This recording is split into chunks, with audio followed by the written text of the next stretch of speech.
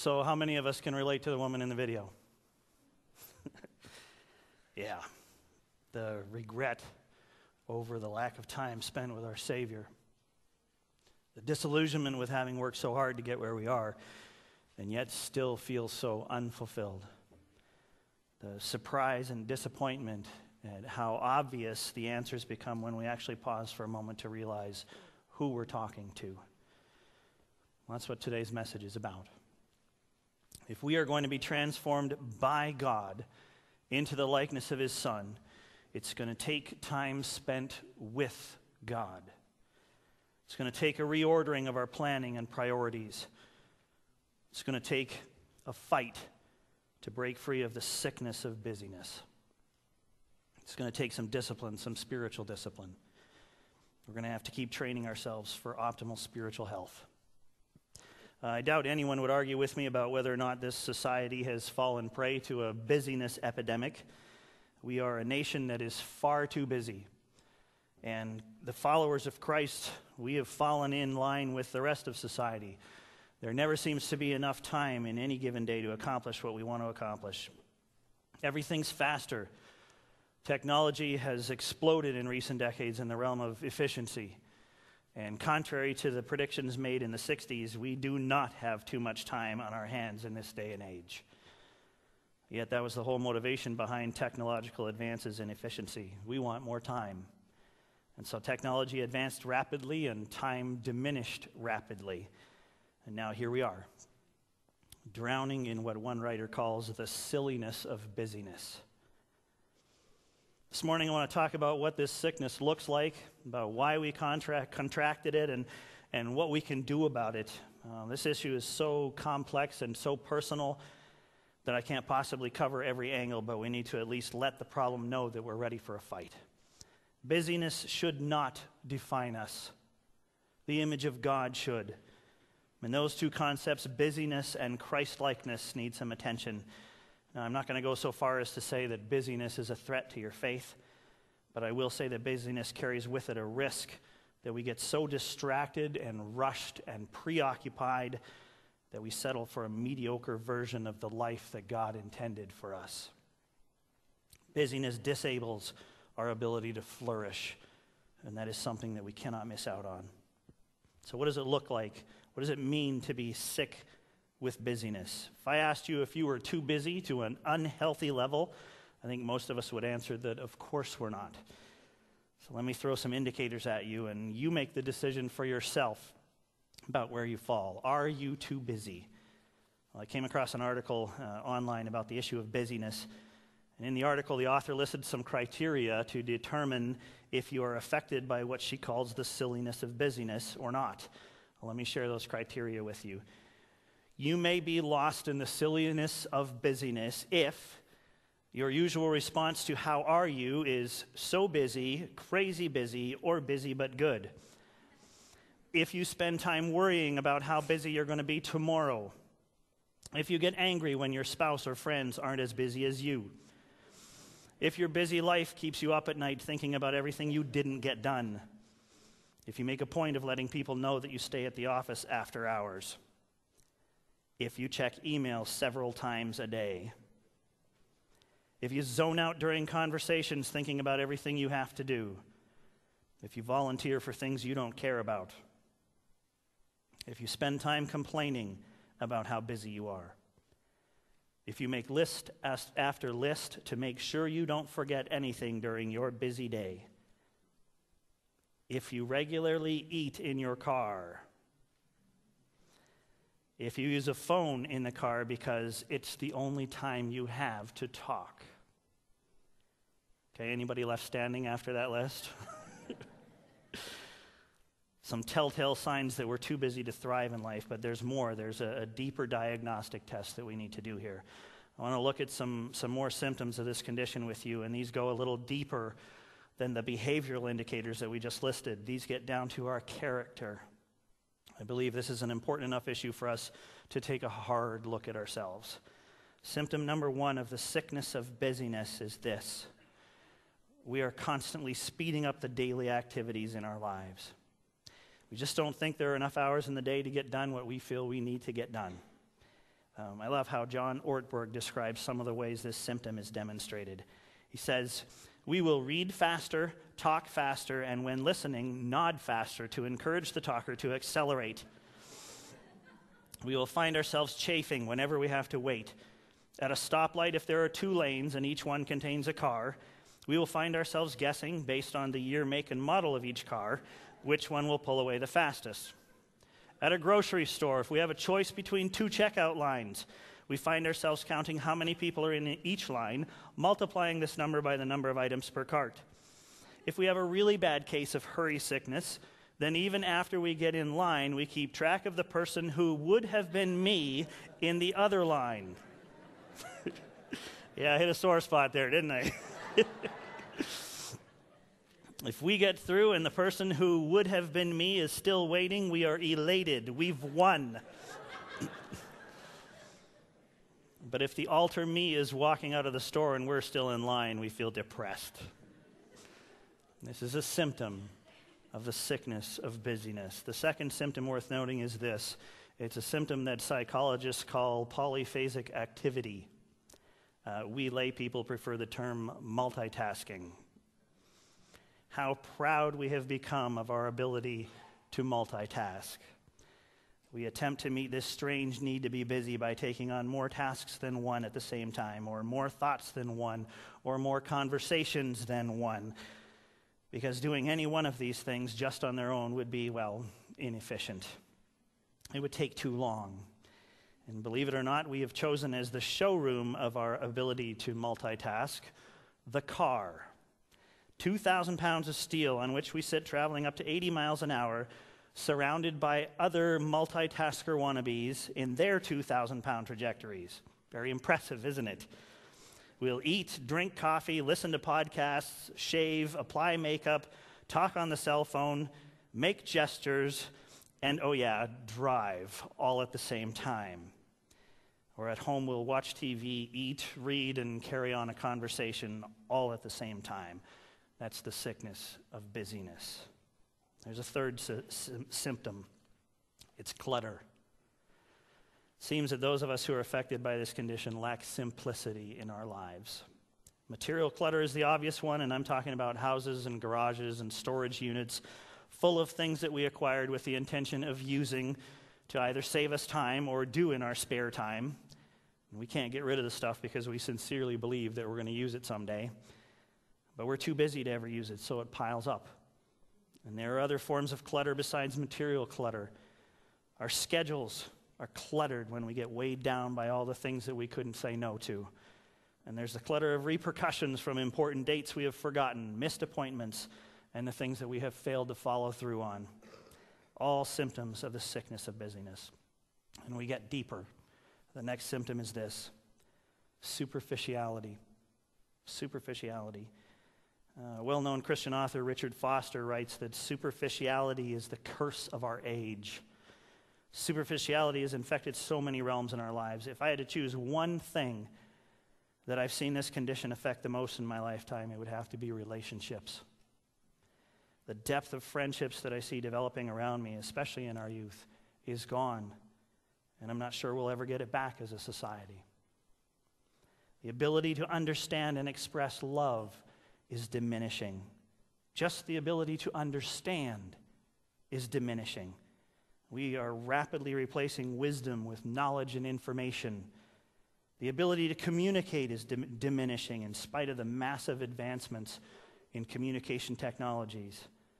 Conversations taking place all around us are about superficial things. Behavior is a higher value than character. We live on the surface of the life that we were created to experience.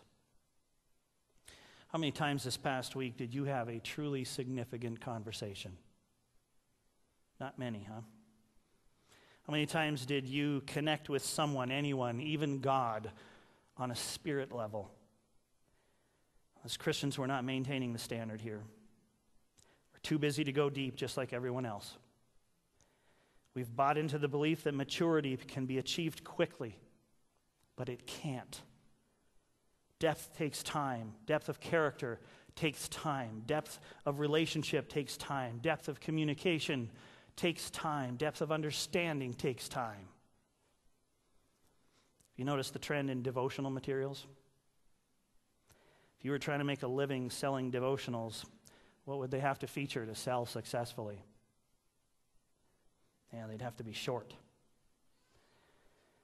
It's very easy now to get 1-minute devotionals so that we can add did devotions to our to-do list and scratch it off and feel better about ourselves.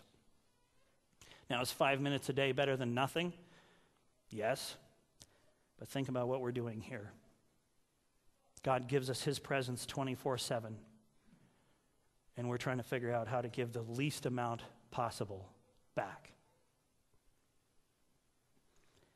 I want us to get really sick of superficiality. I want us to be unhappy with surface relationships. Flourishing takes time. Ask yourself if you or God is content with the depth in your life. Has busyness sucked the depth out of your life? Here's another symptom of a life that's been infected by busyness. And this is the most serious of the symptoms. Busyness diminishes our ability to love. Love and hurry don't mix. Love takes time, and we seem to be running out of time. So, of course, we're running out of love. What's wrong with us? How can we not see this problem? One of the signs that this is really happening to us is something that I've heard referred to as sunset fatigue. Many of us are going to relate to this very quickly, us men in particular, but everybody. We get home at the end of the day, and of course we're tired. It's always been this way. But it hasn't always had the same effect because historically we have not always been this busy. We park the car, open the door, and what we bring to the ones that we love the most is leftovers. We're tired, drained, distracted, preoccupied. And the people to whom we've made the deepest commitment, we offer the least in terms of our love and our energy. We have nothing left. Our busy lives have worn us out, and it's not just the men. Moms who raise kids know this experience. Teens committed to every sport and activity know this experience. Our lives are so busy that we've lost the ability to love the way that we were created to love. You're in deep when you see some of these things happen in your life. You find yourself rushing when there's no reason to. There's an underlying tension in your house that causes painful words to be said and siblings to be at each other. As parents, you set up races between the kids, like to see who can take their bath the fastest. Races that are really about your own need to get through the event and onto your busy schedule. You sense that there's a loss of gratitude and wonder at home. Or you indulge in self-destructive escapes from fatigue, abusing alcohol, watching too much TV, constantly filling yourself with caffeine or energy drinks. Is this the life you want? John Ortberg tells this story that he passes along from a friend. A pilot once told me his favorite airline story. An elderly couple were flying first class, sitting behind a businessman who was enormously frustrated with them. They had been just ahead of him in line at the gate and again boarding the plane, and they moved slowly, but he was in a hurry. When the meal was served, they delayed the businessman again by having to get some pills from the overhead storage, inadvertently dropping a battered duffel bag. "What's the matter with you people?" he exploded, loudly enough for the whole cabin to hear. "I'm amazed that you ever get anywhere. Why can't you just stay home?" To register his anger, the man sat down and reclined his seat back as hard as he could, so hard that the elderly husband's tray of food spilled all over him and his wife. The flight attendant apologized to the couple profusely. "Is there anything we can do?" she asked. The husband explained that it was their 50th wedding anniversary and they were flying for the first time. "Let me at least bring you a bottle of wine," the flight attendant offered. She did. And when it was uncorked, the old husband stood up, proposed a toast, and poured the bottle all over the head of the impatient businessman sitting in front of him. And he says, the pilot told me, everybody in the cabin cheered. How did we get this way? What happened to us? Now, of course, none of us are as rude as the businessman in this story, right? We're not in that much of a hurry, but think back on the symptoms that we've been talking about here. You were probably represented there somewhere. I know I was, more than once. So what is it about us that has made it possible for us to accept the pace of life that we have embraced so readily here in our society? Why are we not fighting back violently against this trend? Well, once again, I believe this is an identity issue. And we as the children of God have once again forgotten our true identity. Instead, we've embraced the value of self-centeredness in this day that's all around us. We've conformed, even though we've been taught in the Word, not to be conformed. So is it hopeless then? Well, no, I don't believe it is. I wouldn't make a very good sermon if it wasn't. Because we're never out of the reach of God's transforming power. Never. He didn't create us to get a sense of self-worth from our busyness. The length of our task list is not how he wants to affirm our identity, the one that he gave us. We're to receive our identity and affirmation from God, and he's ready and he's eager to give it to us. It's up to us once again to create in our lives some disciplines that will give him the opportunity to do what he wants to do in us. We need to train ourselves. Our perspective is one thing that has to change and return to being God's perspective. And here's an example of what I mean. When I moved to Haiti in 1991, I went there as an agriculturalist. My job was to work with farmers in Haiti and to teach them how to get more out of their gardens, to be more productive. So I arrived in the country, and one of the crops that I saw that they grew there was corn. It was in every garden. And I watched after the first harvest what happened with the corn. And they would harvest it, and they'd set it out in the sun to dry. And when it was dry, they'd take it off the stalks and husk it. And then they'd lay out a blanket or something in their yard, and they would pile the corn cobs there. And then they'd come by and sit down and literally do this to harvest their corn. They would flick the corn kernels off the cobs with one thumb, and they'd sit there for hours and hours and hours doing this. And so for an agriculturalist, I'm like, that's insane. Are you kidding me? There is no way we would allow this in our society. Of course not. There's no way we would sit there and do this cob after cob after cob, harvesting our corn this way. We wouldn't do that. So right away, my mind's going to work. How can I make this more efficient?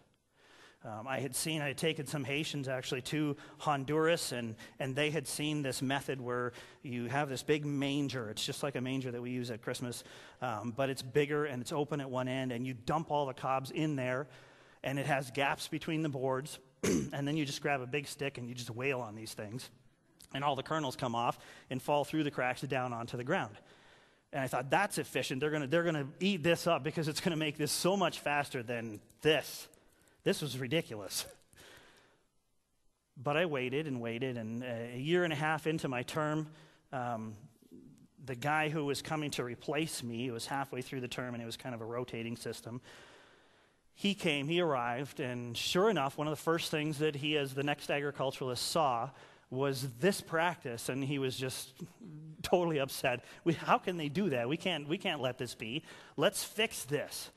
Let's give them something faster, something more efficient.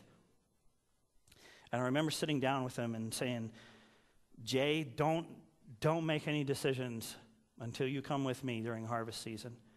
And so we went out to a Haitian's home during harvest season, and sure enough, here's their corn in a big pile on the ground. And sitting around that pile is a whole family, plus extended family.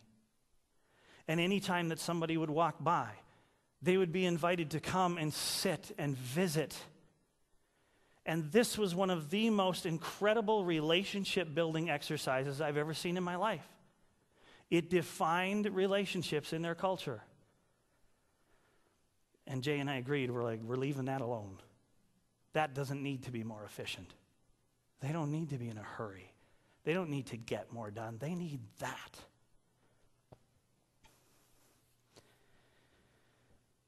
When Jesus was asked what the greatest commands were from the law, he responded by narrowing it all down to two things, and you know what these things are.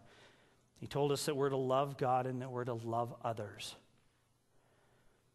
We're to love God with everything we've got and to love our neighbors as ourselves. So here's the hard question. Is our busyness achieving growth for us in our ability to love God and to love others?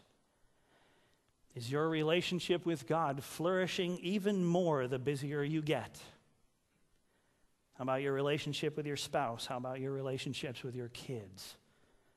How about the relationships with your friends? Something has to be flourishing more and more the busier we get, right?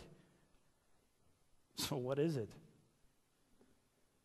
How is life getting more fulfilling as we add things to our schedules? Is it getting any better? Or are we getting sicker and sicker, drifting further and further from God and from the people that He calls us to love? Well, we need to talk solution here, don't we? This can't be a lost cause. There has to be hope. Well, there is hope, but it's not going to be easy to find because this is the bottom line. 2 words: slow down. Slow down. Now, you were hoping for the magic pill, weren't you? You were waiting for the introduction of the Busyness Buster 2000, guaranteed to make life more manageable and your hair shinier. You're hoping for the secret formula applied in the easiest manner in the least amount of time. A secret that would change everything and still allow you to feel the self-importance of being run ragged every day by everything that you simply must get done. Well, there is no secret formula. This is a discipline. This is training. And it's going to involve some decisions and a lot of commitment on our part. But it is possible. Otherwise, Jesus wouldn't have taught His disciples to do it. Turn in your Bibles to Mark chapter 1. Mark chapter 1, we're going to read verses 39 to 49. This discipline meant something to Jesus. It really did. So He Himself did it, and He taught His disciples how to do it. And you can see examples of what we're going to look at in every one of the Gospels. And every story that's told about Jesus' life, you're going to see what we see here. Mark chapter 1, beginning at verse 29. It says, as soon as they left the synagogue, they went with James and John to the home of Simon and Andrew. Simon's mother-in-law was in bed with a fever, and they told Jesus about her. So He went to her, took her hand, and helped her up. The fever left her, and she began to wait on them. That evening after sunset, the people brought to Jesus all the sick and demon-possessed. The whole town gathered at the door, and Jesus healed many who had various diseases. He also drove out many demons, but He would not let the demons speak because they knew who He was. Very early in the morning, while it was still dark, Jesus got up, left the house, and went off to a solitary place where He prayed. Simon and his companions went to look for Him, and when they found Him, they exclaimed, "Everyone is looking for you." Jesus replied, "Let us go somewhere else, to the nearby villages, so I can preach there also. That is why I have come." So He traveled throughout Galilee, preaching in their synagogues and driving out demons. Well, let me clarify something first before we look at how we can practice the discipline of slowing. The verse that's used usually to teach this principle is verse 35. We talk about the fact that Jesus went away to a solitary place to connect with His Father. But I want you to put this all in perspective. So based on reading the verses around verse 35, I think we can safely make the statement that Jesus was busy. He was. This is not about stopping all your activity. There is no contradiction here between slowing and serving. God planned things for us to do even before we were born. But hear this, we will only be certain that we are doing the right things when we are certain that we are doing the right things first. I know that sounds confusing, but there are 2 things that we have to be doing first before all the other stuff that we're doing fits God's plan for our lives. And those things are loving God and loving others. It is not possible to know if you're doing God's will if you have no relationship with Him, or if your relationship with Him is superficial at best.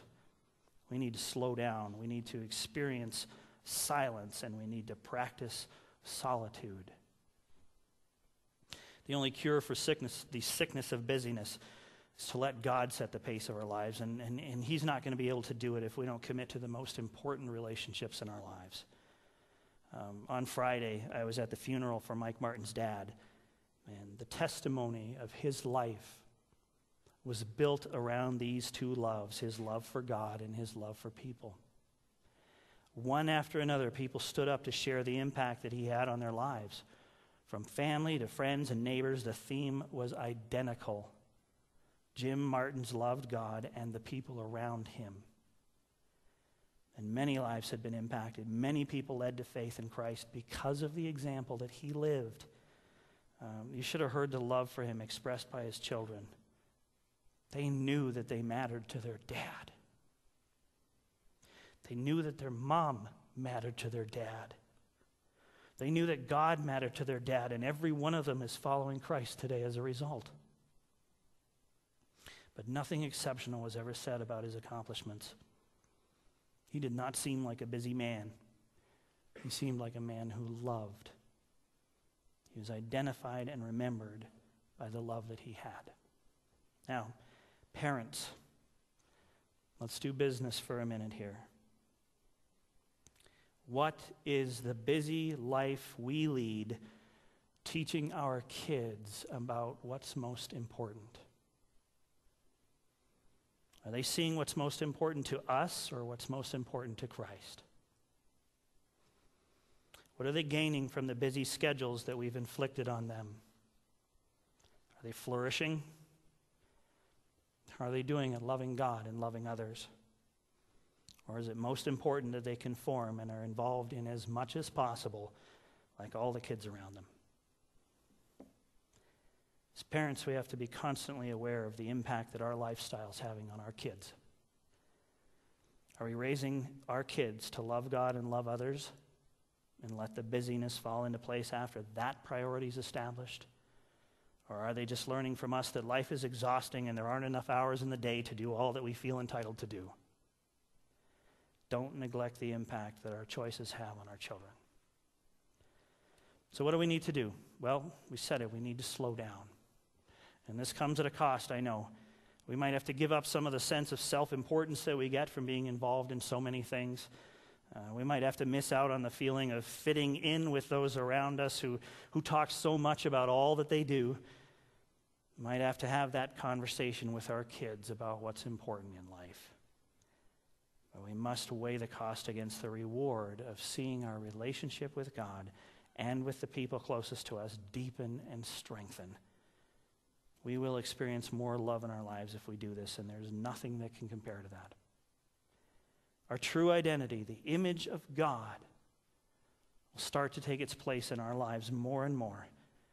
And what an identity we have. The process of ridding ourselves of the sickness of busyness will look different for each one of us, but it's got to be something that is orchestrated and powered by God. Get on your knees before him and ask for his direction and for his power to do this. If this rings true for you, tell him how much it means to you to see love restored as the highest priority in your life, and then be obedient to what he shows you. If he says you need to scale back on activity, then do it. If he says you need to pull your kids out of some activities, then do it.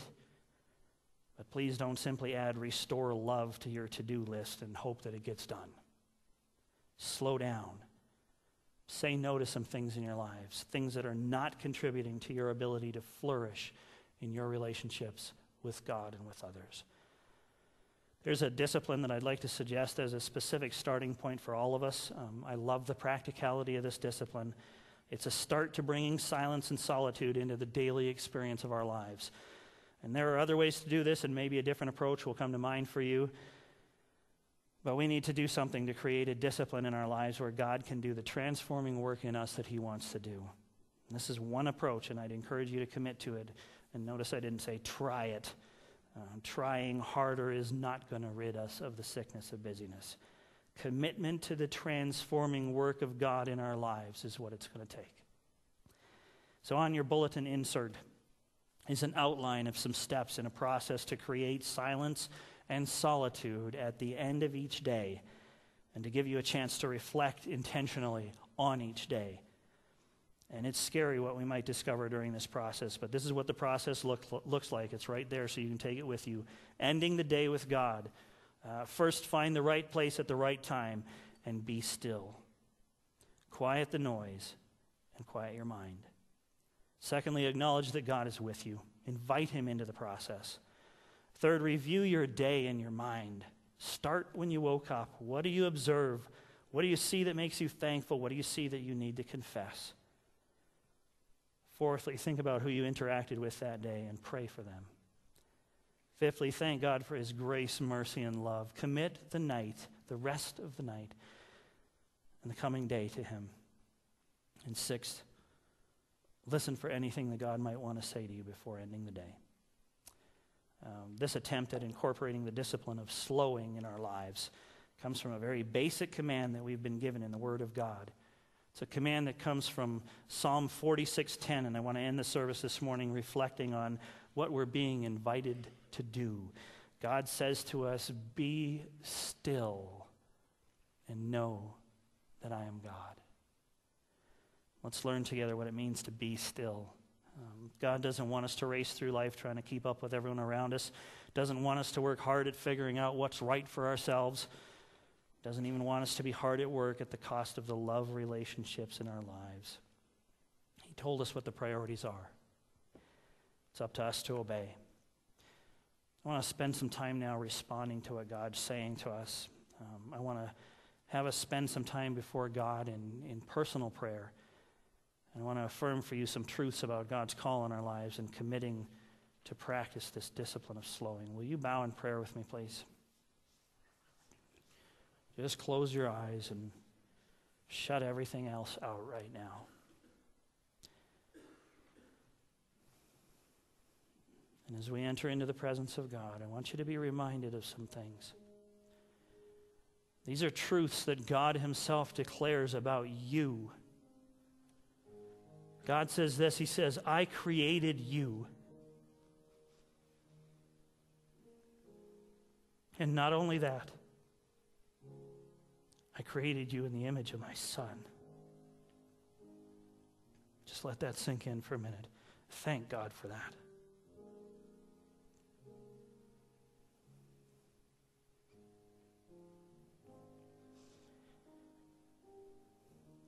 He says at the very core of who you are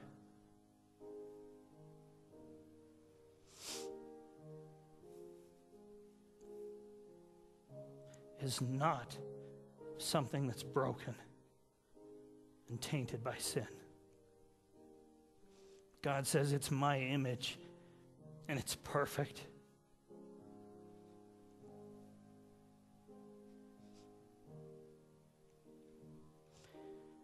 He says, your sin does not define you. Your shortcomings do not define you. Even your strengths do not define you. He says, my image defines you. That's who you are.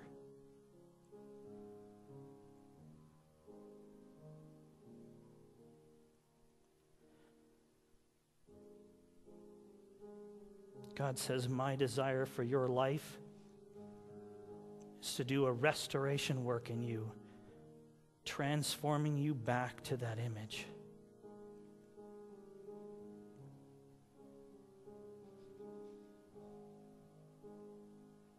God says, my desire is that you love, that you first love me, and then that you love those I have placed in your life and some that you haven't even met yet. This is God's plan for you.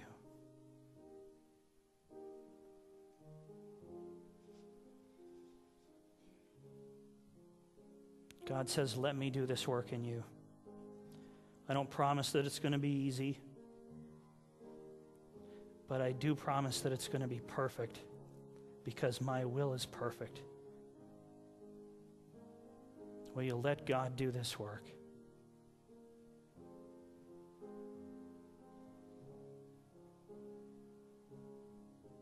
And God says, slow down and listen to me.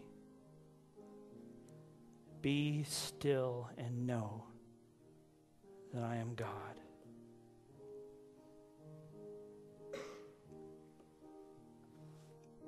So here's the challenge I want you to take up before God right now. Will you commit to this? will you, through the discipline of slowing, give God the opportunity to do his transforming work in your life?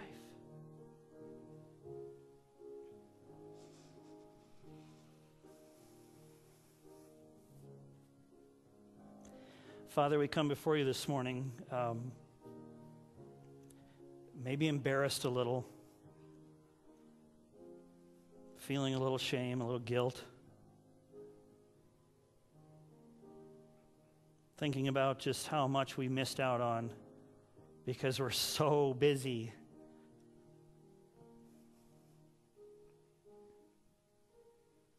Thinking about how far we've lowered the bar of satisfaction in our lives.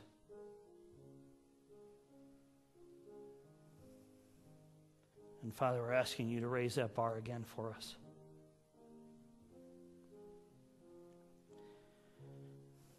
We simply can't be content with superficiality. We simply cannot believe that being too busy to love you or anyone else is what you've designed for our lives. We know that's not the truth.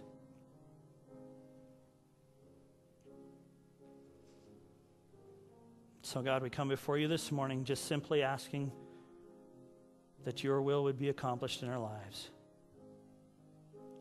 And willingly laying our schedules on the altar.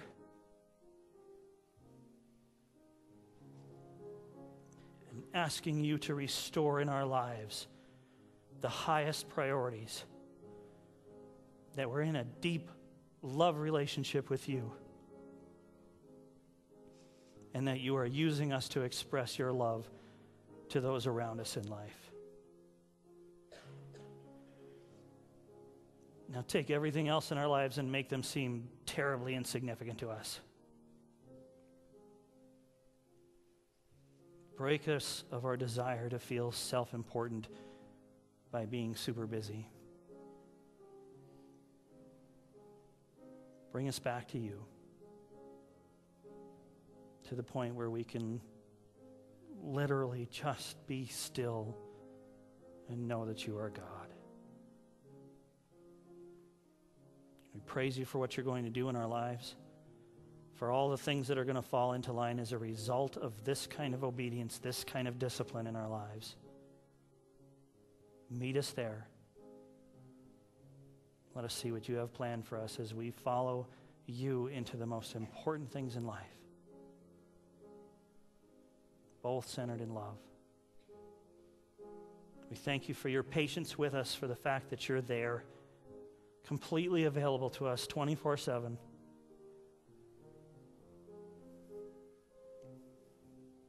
Help us to respond to your presence.